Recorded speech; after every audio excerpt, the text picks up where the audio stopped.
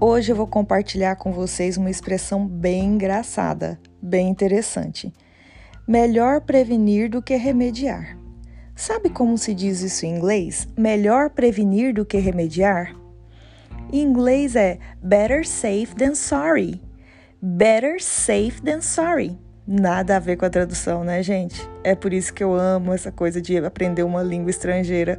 Tem muitos mistérios.